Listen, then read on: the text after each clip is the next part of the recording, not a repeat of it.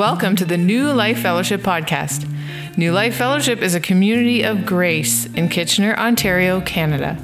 Our goal is to teach and share and experience the life of Jesus Christ together. You're about to listen to a message from one of our meetings.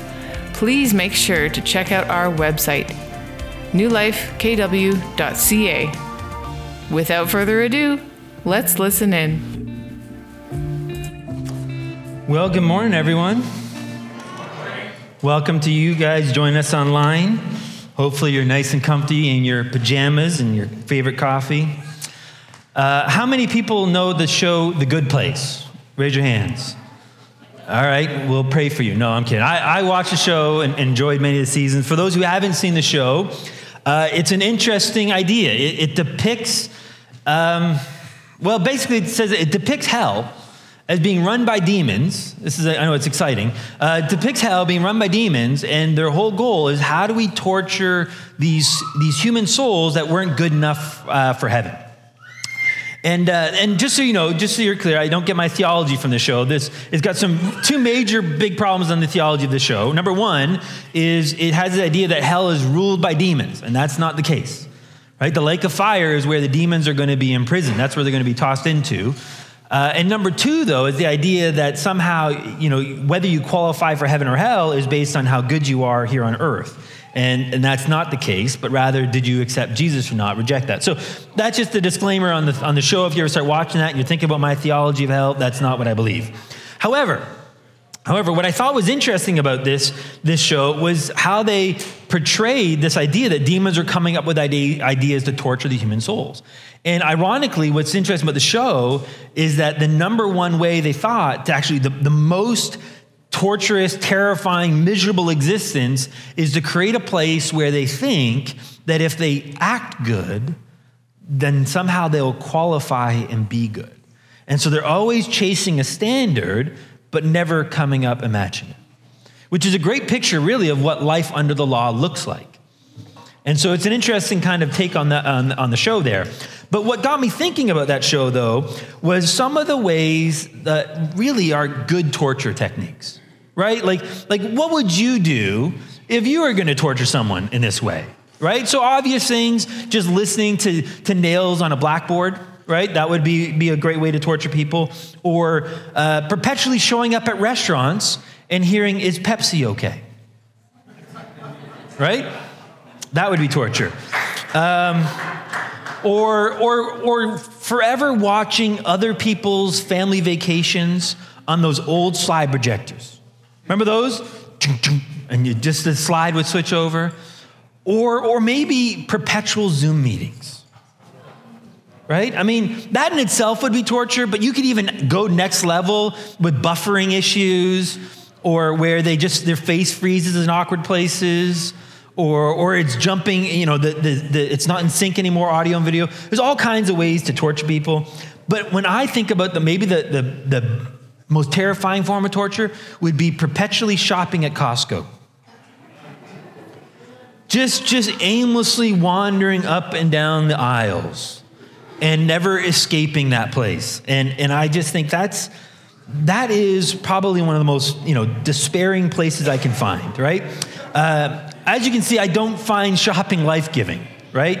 Particularly around the holiday seasons, it's just a mess, right? I think I'd rather sit in a traffic jam than sit in a Costco traffic jam. There's just, people just stop in their carts in the middle of the lane and go check the ingredients for a little while, and you're just standing there. And it's just infuriating, right? So I'm of the mindset, I want to get in, get what I need, and get out as quickly as I can, right? I'm a hunter when it comes to shopping, right? And so often what I do to survive the madness is I'll put in some earbuds and I'll listen to a podcast or some songs just to help trying to get me through it. So I apologize that if I run into you while I'm shopping, if I don't seem personable, it's just an area of growth for me, okay? There's room for me to grow in learning to trust Jesus, is what I'm basically saying there. But I remember one time that I did. It's probably the only time I trusted Jesus shopping, but there was one time I did, and I remember I was coming through the checkout line, and again, it's just something to endure, right? So I'm sitting in the checkout line, And I see the girl who's checking out the groceries, and she's wearing this really, really nice dress, but she's miserable. And I don't blame her. I mean, it's bad enough to be there for an hour or so shopping. Could you imagine a full shift? Granted, you're getting paid, but still, I mean, I can understand the oppression that this young lady must be under. And so she's got this look on her face that says, I don't really want to engage. I don't want to talk to you. I just want my shift to be over. And I get it. But I had this thought that said, I should tell her that she's beautiful. And I checked that thought, make sure that was God that was saying that, and quick prayer, and God said, yeah. And so I said to her, I pointed to my ring, and I said, just, I'm happily married, just so she doesn't get the wrong idea. I'm happily married, but I want you to know you look really beautiful today. And it was amazing to see the look on her face, her countenance just lifted up. She began to smile, and she looked like she enjoyed herself. It was like this demonic oppression just lifted off her shoulders, right? Just from that little simple phrase, I think you look really nice today. And it's just such a reminder to me of the power of positive words, the power of words of affirmation or words of encouragement. And so that's what we want to look at this morning. We want to kind of take a moment and see how God used those words and how that might be a clue or an invitation for us, how we might use those words of prophetic words of powerful affirmation. So let's pray.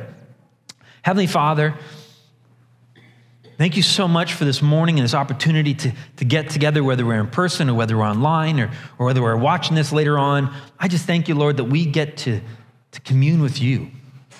And I know and I'm trusting, God, that you have something very special for each of us, that you want to encourage us, you want to lift our hearts up, you want to build us up, you want to strengthen our faith in you so that we lean into you and we trust you in greater ways and experience more of your life in and through us. And so I'm going to trust you as best I know how, Lord, and speak through me, speak life to each and every one of us. In your name we pray, amen. Well, my engineering brain is attracted to patterns and structure.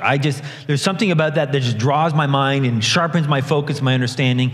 And the book of Genesis is filled with such things, these patterns and structures. But especially chapter 1. As he's laying out through these different days of creation. In fact, each of the days of the 6 days of creation begins with, then God said, and then he would go on, he'd create certain things or he'd make things and so forth. And then it would end with him saying, and there was evening and morning on day, whatever day that was. And so there's great structure to all that. And we see through each of these days, through each of these significant moments where God's creating things, he would take a moment and he would step back and he'd evaluate what he just made. So on day 1, after the light appears, God said that the light was good. He said it twice on day 3, first after creating the earth and separating the seas. God said that it was good. And then after bringing forth the fruit and the vegetables, he called them good. Yes, even the vegetables, even though you might argue with that one. And then on day 4, he called the sun, moon, and the stars good.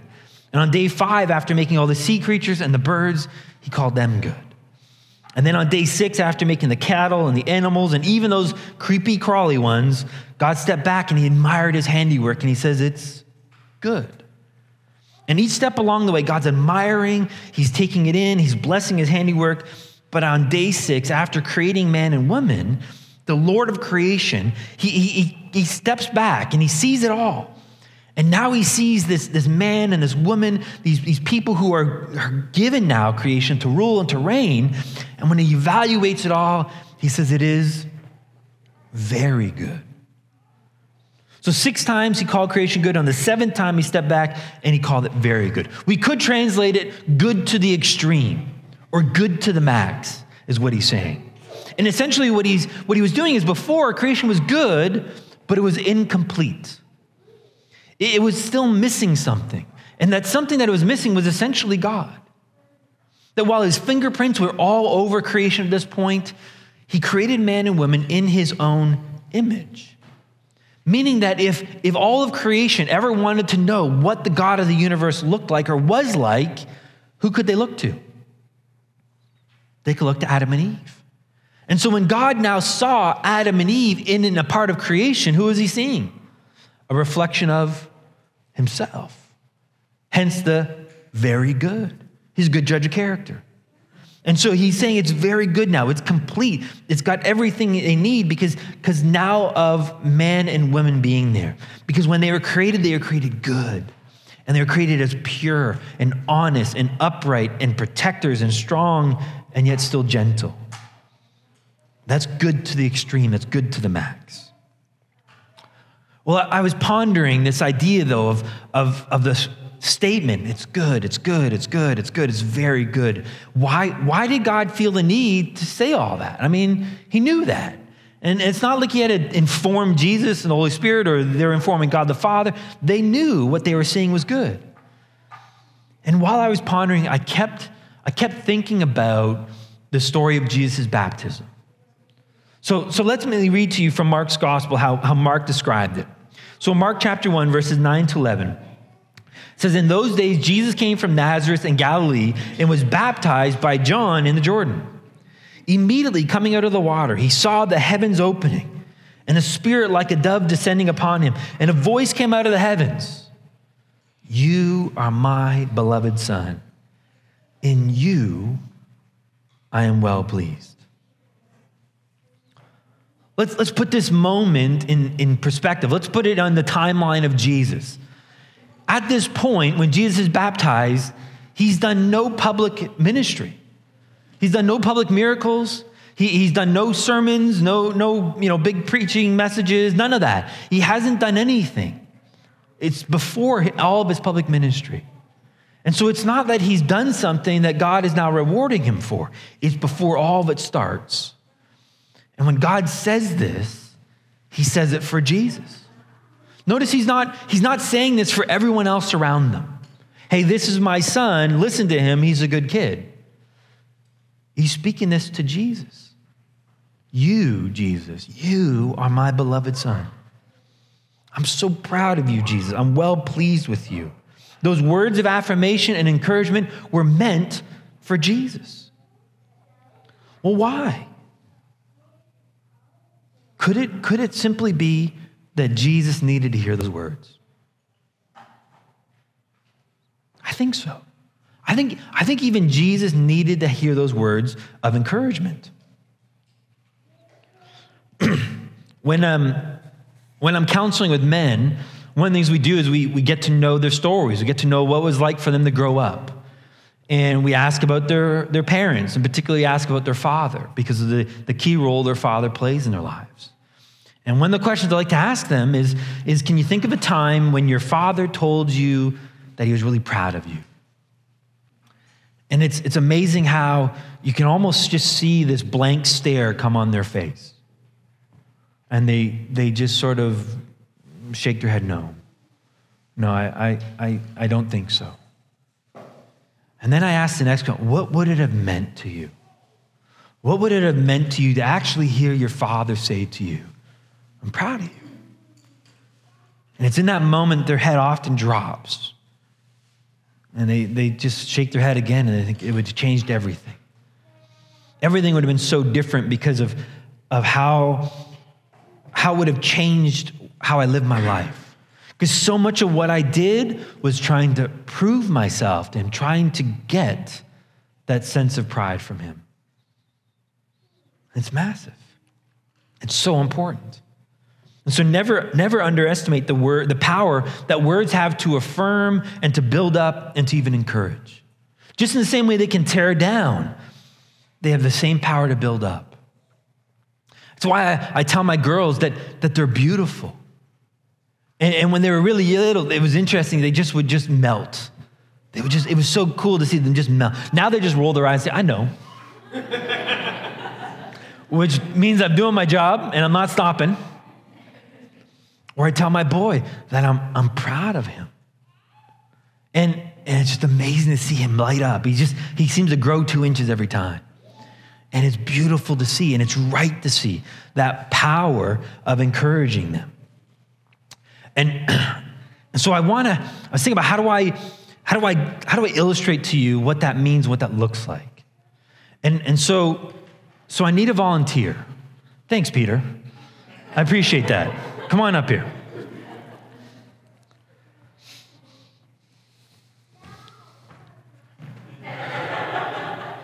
rather than just telling you about affirmation, I thought I would illustrate it to you.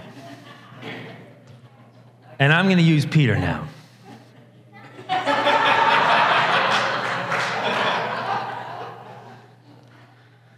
So we were blessed this morning by his leadership as he led the time of worshiping through song.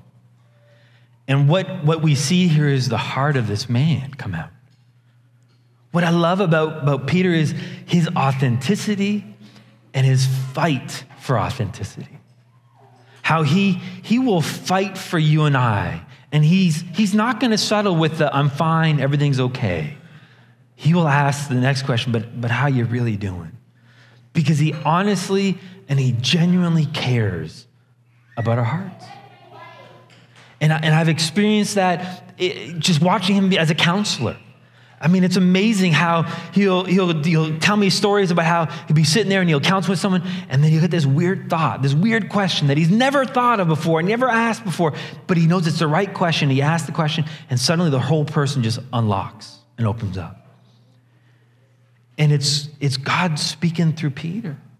And I'm just so proud of how well you hear God, and then you risk it. And we've talked a lot about the unearned confidence that we have and how special that is and how important it is, but it takes guts and courage to actually then step out and risk failure.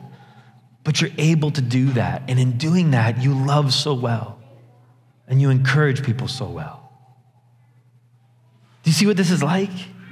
This is so good. Actually, I want to invite everyone right now to encourage our brother Peter. So Jeremy's got the mic, so if you've got something you want to say, just stand up and Jeremy's going to share. And for those online, you can participate too. In the chat, whatever you want to say to encourage Peter, affirm Peter, you let that happen. But seriously, if you want to say something, Jeremy's got the mic and he's gonna allow you to share something. But there's more I want to say about this brother. Because he's so genuine. He's a warrior. I mean, there's been many times I've been sitting in my office and I've been overwhelmed with life or maybe a counseling appointment, and he's the first one to walk in and see that and sit down and says, "How you doing?" And he's a safe person for me to just unload on, to just share where I'm at and all the messiness and all the struggle and all the pain and the frustration, and he just loves me back. And there's no fear that he's going to judge me or he's going to misunderstand my heart or he's going to put me down. And so you love so well, brother. And your father's so proud of you because I feel that pride for you. Who wants in on this? Oh, we got Joy here. Hey, Peter, I just wanted to say, on doing worship with you for, is it almost 3 years now? Something like that. I know the kind of struggle that's been for you. I know the kind of fears that you've faced because of that and the past stories you come with that. And I think it's just been incredible to watch you keep going and keep doing it and do, like, God has asked you to be there and you want to be there and you keep coming and you lead us in incredible times of intimacy with God. And again, this morning, listening to the songs that you chose in prayer and how much they ministered to me, I just think it's amazing to watch how you follow God and how you let him lead through you in that way. Thank you. Oh, we got Nikki over here. Oh, we got Norm as well. Okay, so I play a little golf once in a while. And this gentleman here was with me one particular day that was, how would we say, brutal. I was so frustrated, and the only thing I really wanted to do was just take my clubs and break them. So this gentleman was so kind to me through that whole process. It was a number of holes, and it was just getting worse and worse and worse. But he encouraged me. And I was so thankful just by your encouragement and just to live out my life in a way that's a little more, let's say, calm, and gather my thoughts and relax and just know that the Lord's with you. And it's just a golf game, Norm. It's just a golf game. Thank you, Peter, for helping me just realize it's just a golf game, and just encouraging me through that mess that I had that particular day. But he is, yeah. Anyways, a great encourager. Thank you so much. All right, we'll do one more with Nikki, and then we'll let Peter off the hot seat. We'll have some mercy on him. But I want you to know, I knew you could handle this, because it takes a lot of strength to sit up here and do this. But I believe in you.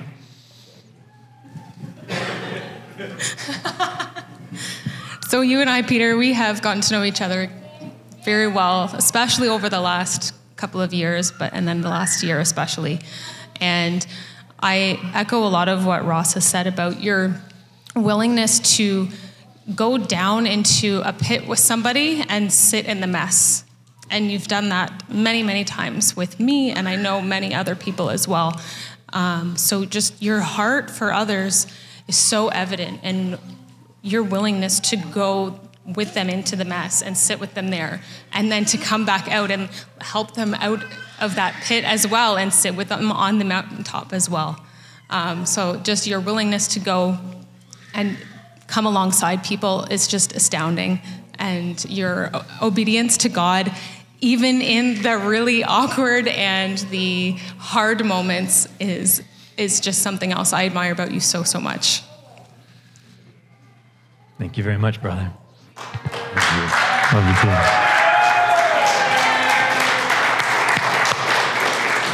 So if we can give the mic to Peter just for a second. If I can ask you this question, how was that? Terrible. What do you mean? Like, you had all these people love on you on the internet, so be there forever. Isn't that? There was no dove. And there's no dove. No, I couldn't pull in the dove.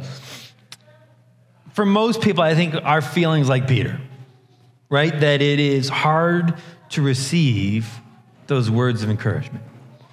And I think the reason is because basically what those words of encouragement begin to do is they stir up a hornet's nest of shame, right? Because what's happening now is our enemy is under attack, because those words of encouragement are attacking the well-crafted lies that our enemy has been placing in our minds about who we are. And he's not about just to roll over and give in to the fight. Instead, what he does is he doubles down at that point, and he takes the fight up to another level, and he just begins to send more intense messages of shame. Right? So thoughts such as, well, he's just being polite.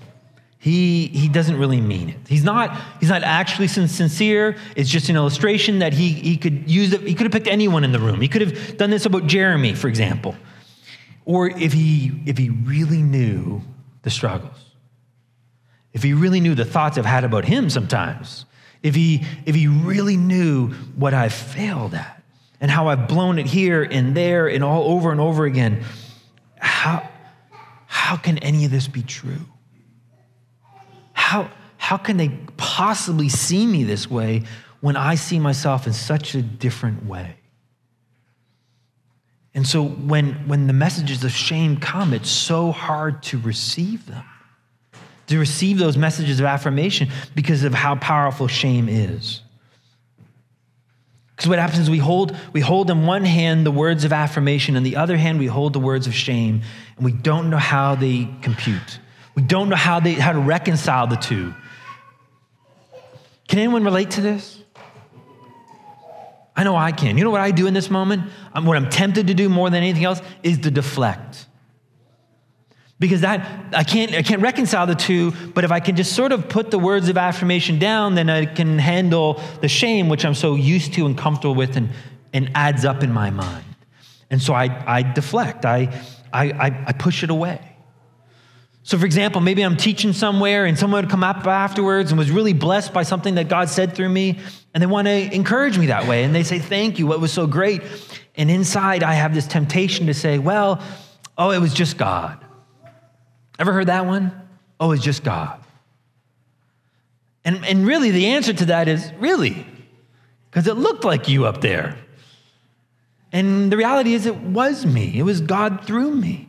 But I'm so uncomfortable because that shame is making me uncomfortable that I feel like the only way to silence the shame is to jettison the encouragement, to jettison those words of affirmation. And I deflect. I kind of change the subject. I get away from that conversation as quickly as I can. But the reality is, in doing that, it doesn't actually help me. It doesn't help the fight in any way.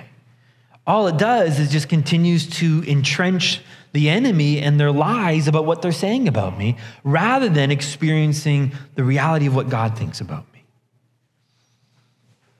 And so really the best thing to do in that moment is to receive it and to embrace it. To actually allow those positive, encouraging words that are from God. That it's just God speaking through one another to encourage us, to actually embrace it and to receive it and to let it sink in deep into our heart, deep into our souls.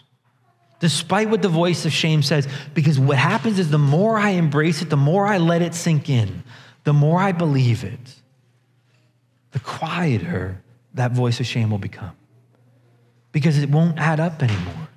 Then instead of jettisoning the words of affirmation to hold on to the voice of shame, I can let go of the voice of shame and hold on to the voice of affirmation.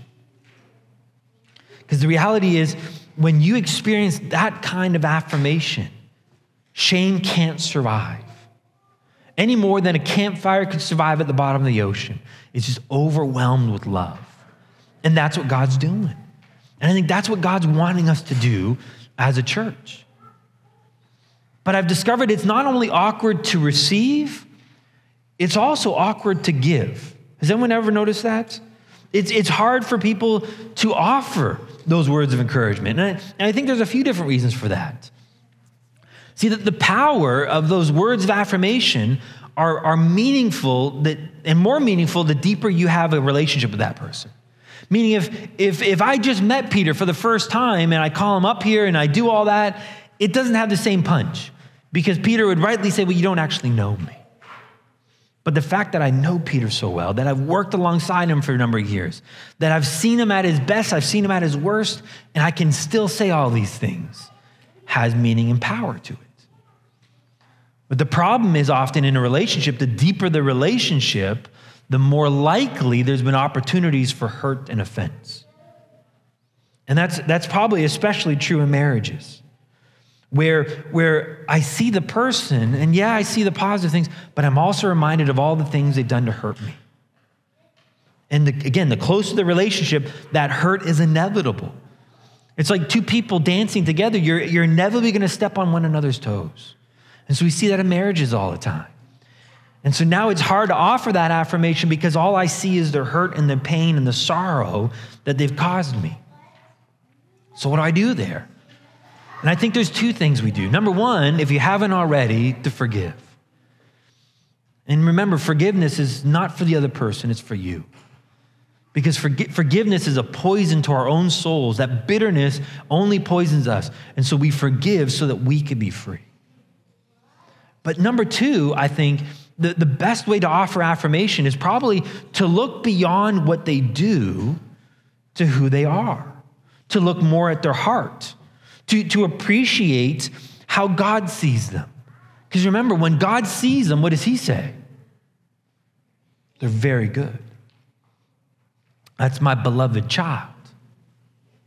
See, in 1 Samuel 16 and verse 7, God gives us some insight as to how he sees people. He says, for God sees not as man sees. For man looks at the outward appearance. Man looks at what he does and his behavior and his performance. But God looks at the heart. God looks beyond all that. He looks to who you are at the core of your being. And so in those moments, when you're going to offer these words of affirmation to someone who's hurt you, pray. Say, God, will you show me this person as you see them? Will you open my eyes to see what you love and appreciate about them?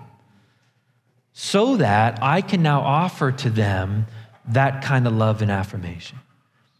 And what you'll see often is he looks beyond what they do into who they are, their character and the attitude in which they do things. So, for example, rather than affirming a spouse, thank you for taking out the garbage, which is good to say and good to do, but maybe go and beyond that and say, thank you for willing to do all that. It's a sacrifice of love, but you're willing to love the rest of the family every time you do that. And I really appreciate your heart behind it. Now that's way more than just the act. That's now speaking to the person's heart, and it's affirming their soul. And that's what we want to do. That's how we want to encourage one another. Now, another misbelief, I think, that gets in the way is that we're worried that it's only going to feed their pride. And I think this is a common misunderstanding in the church because we have all these verses that talk about how sinful pride is, how pride comes before the fall, or how God opposes the pride. And so we want to avoid that pride, we want to avoid being proud, and we're afraid that if I offer you those words of affirmation, then suddenly your head's going to swell so big, it's going to be impossible to live with you. Right? That's Megan's problem with Greg. He does have a big head, right? Anyway, so, but it's based on a lie here, right? And so what ends up happening now is we're afraid that what if I were to praise the worship team up here, or praise that great work that the AV team does every week to set up and make everyone sound and look good? What if I were to praise someone based on how they look? Are we worried that it's just going to feed their pride? And the answer is maybe. It might. Because there are some people who live off of, in an unhealthy way, they live off of the praise and the encouragement of other people. And so they're always doing things, hoping to get noticed, to get that feedback. Oh, good, I'm okay. And that's an unhealthy relationship to those words of affirmation. So do you just withdraw that? Well, I think a parallel analogy would be sort of like people who struggle with food. Well, if someone struggles with food, do you just take food away from them? No, because they need food to live. They need food to survive and to thrive. And so food's important. What you want to do is you want to teach them a healthy relationship with food. And I think the same is true with words of affirmation. And chances are if that person is living off of, in an unhealthy way, off those words of affirmation, it's probably because they're desperate for it. Think about those kids who act out trying to get attention, because any attention is good attention, even if it's bad attention. And so they're acting out, hoping to get attention. You know what you do at that moment? You offer them attention. Because what they're saying is, do you love me? Am I lovable? Do you see me? Do you notice me? And they're crying out when they're crying out for attention. They're crying out, will you love me? And you don't withhold that love, you overwhelm them with love. And so maybe one of the things you do is if you're wondering if maybe they are worried about living off the affirmation and they're performing to get it, then when you offer words of affirmation, go beyond what they're doing. Speak directly to their heart and who they are.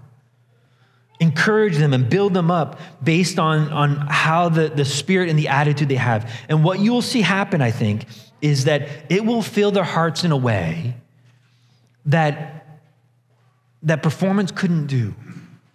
And they won't be drawn to the performance because what you're doing is when you're speaking to their heart, you're ultimately speaking to who God's made them. And their focus and attention will shift off of you and back to God. And that's what you want. That's where they're going to find that healthy affirmation coming from anyways. Another misconception, I think, is that we often believe it's a zero-sum game. Meaning if I offer affirmation to Norm, then he wins, but I lose. That somehow that it's going to build him up at my expense. And so we think of it as a win-lose kind of scenario. And so I'm going to withhold that affirmation because to praise him will diminish what I'm doing. Well, the beauty of affirmation is it's a win-win scenario. We have to think of it as like a rising tide floats all the boats. And that's what happens when you affirm people, especially in relationships that you're close with, like marriages and close friends. That when doing that, in offering that affirmation and that encouragement, everyone begins to rise up. Everyone begins to feel encouraged. We need to think of it that way. Another one, I think, is that we find it awkward because we haven't seen it very much. And so it's hard for us to actually say it. We're sometimes thinking things such as, what are they thinking while I'm saying this? And we get so stuck in our own head at this moment. Do they think I want something? Like, does Peter think I want to borrow $20 from him now? Like, is that what they're thinking about me? Do they think that I'm just fishing for compliments for myself? That if I praise them, that it's like, okay, now it's your turn to praise me back. Is that what they're thinking that? Or what if I say the wrong things and it comes out weird? Because that's a high likelihood, by the way, that it's going to come out weird and I'm going to be awkward about it. And then it's going to make the moment awkward, and it's going to make the friendship awkward, and I don't know what to say. And what if they're just like stunned and they're quiet and they don't know what to say anything? Now where do we go with it? And so we have all these fears of what could happen, all these doubts, and so we pull back. And we miss out the opportunity that God has for us. And so maybe what we do in those moments is we pray and we say, God, how do you want to say it? And we trust him with it. I know it's a novel concept to trust God sometimes, but let's trust God to give us the words and tell us how to say it and leave the results to him. And if it's awkward, so be it. At least I was following God as best I knew how in that moment. And now, as they go, God can work with them. Because I'm pretty sure what Peter experienced this morning, he's going to be feeling for a few days from now. As Father keeps speaking to him and tells him how sincere and how important all those words were to him. And I think these words of affirmation are critical to the health of a church.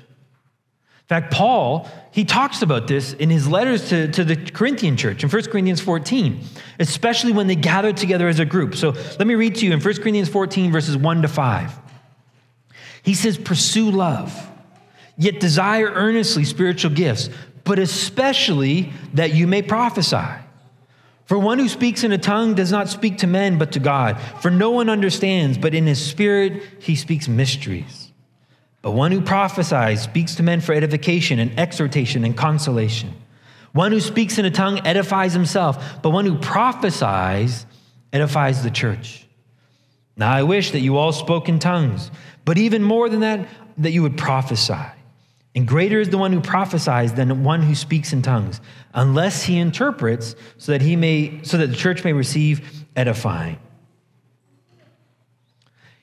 You know, it's interesting when we think about the spectacular, fantastic, amazing miracles of God.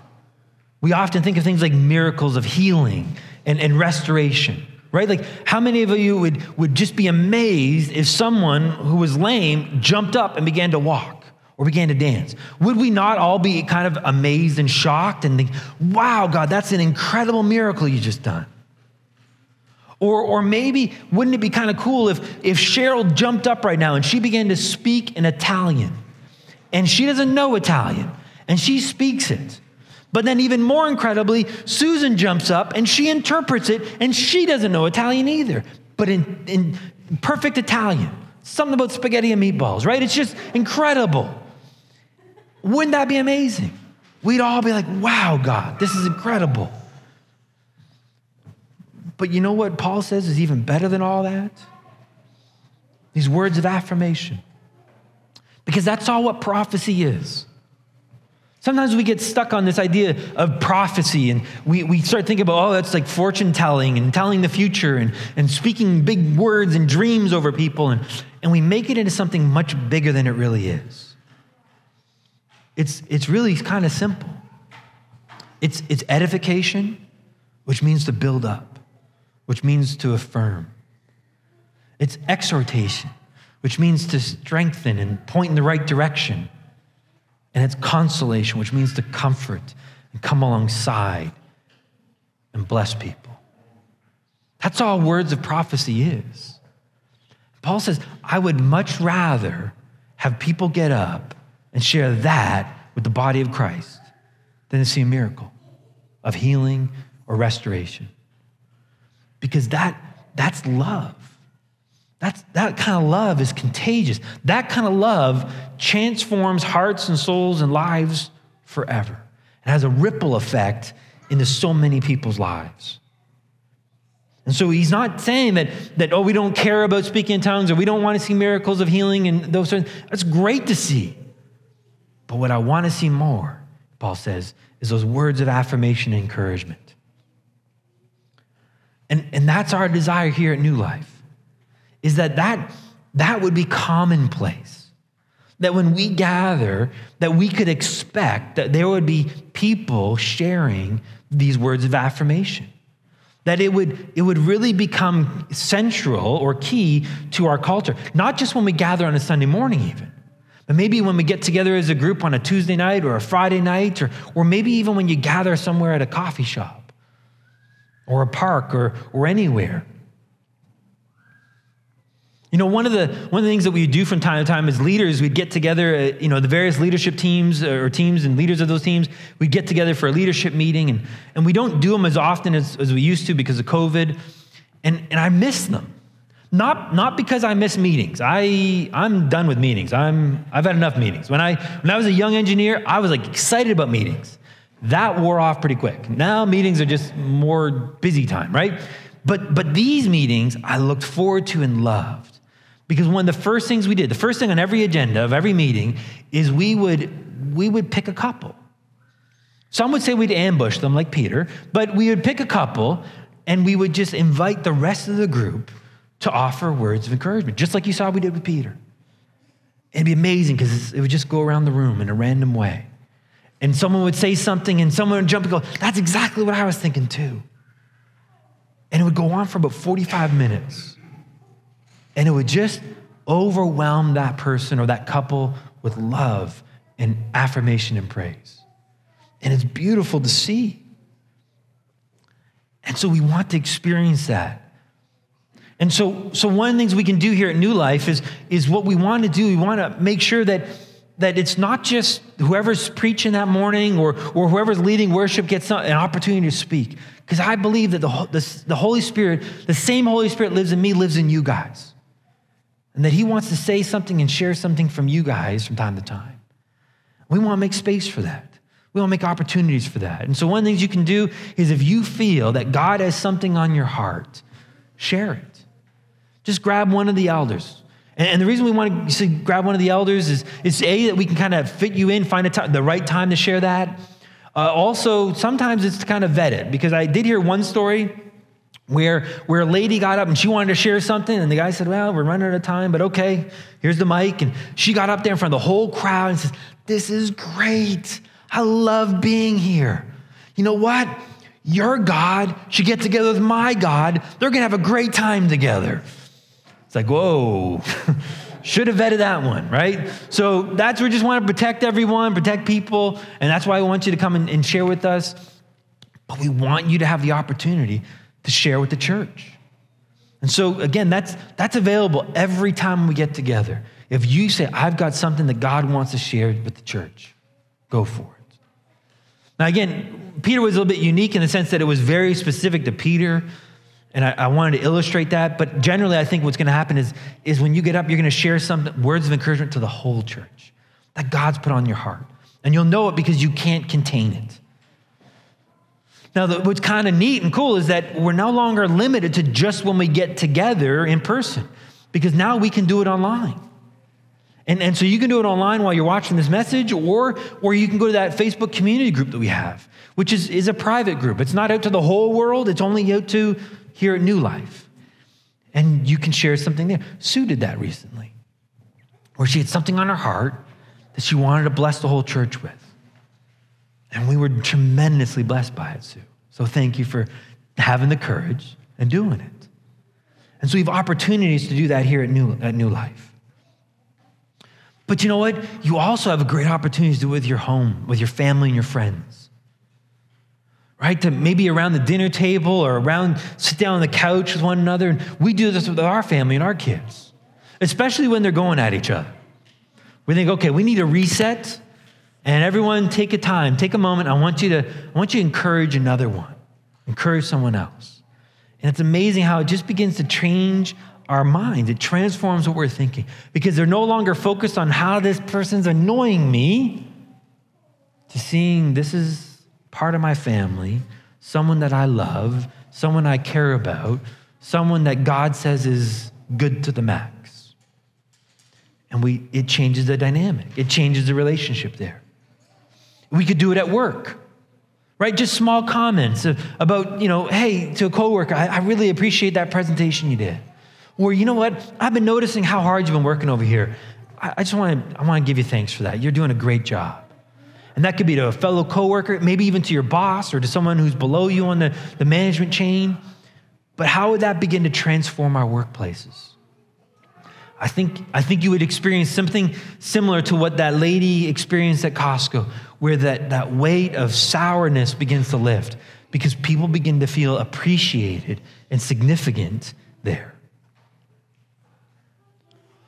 And I think we could even, again, do it here at church, where if God puts something in your heart, share it with us. We desperately want to hear from you guys. We want to hear ultimately from God. And that, to me, is the greatest thrill. Let's pray. Heavenly Father, we thank you that you love us this much. You love us to the max. That you are able to see past our failures, past our struggles, past our addictions, past the shameful things that we've done, and even the painful and shameful things we've experienced. And you're able to see our hearts. You're able to see the Spirit, the new Spirit that you've created, that you have joined to your Son, Jesus, now, that is good and pure. And you want to affirm us there. You want to bless us. You want to encourage us. You want to build us up. And I pray, Father, that we would have the courage to receive it. That we would have the courage to embrace it. That we would risk trusting that it's true. And that we would be willing to offer it to others around us. To be a vessel of your grace, a vessel of your life and your love. Be a light into this world that would transform our own smaller relationships in our family, and then our friends, and our church, and then our city, and our province, and our country, and even the world. In your name we pray, amen. You've been listening to the New Life Fellowship podcast. Thanks for joining us. For more great content, please be sure to check out our website, newlifekw.ca, and sign up for our mailing list. Subscribers will receive our The Life in the Apartment ebook that is sure to encourage and bless. Don't forget to follow us on Facebook, Instagram, and subscribe to our YouTube channel to watch the latest services and additional video content. New Life Fellowship is a registered charity that is supported by the giving of partners and friends. All donations will be received. If you would like to donate at newlifekw.ca. Your giving is highly valued and appreciated. You are loved. Take care.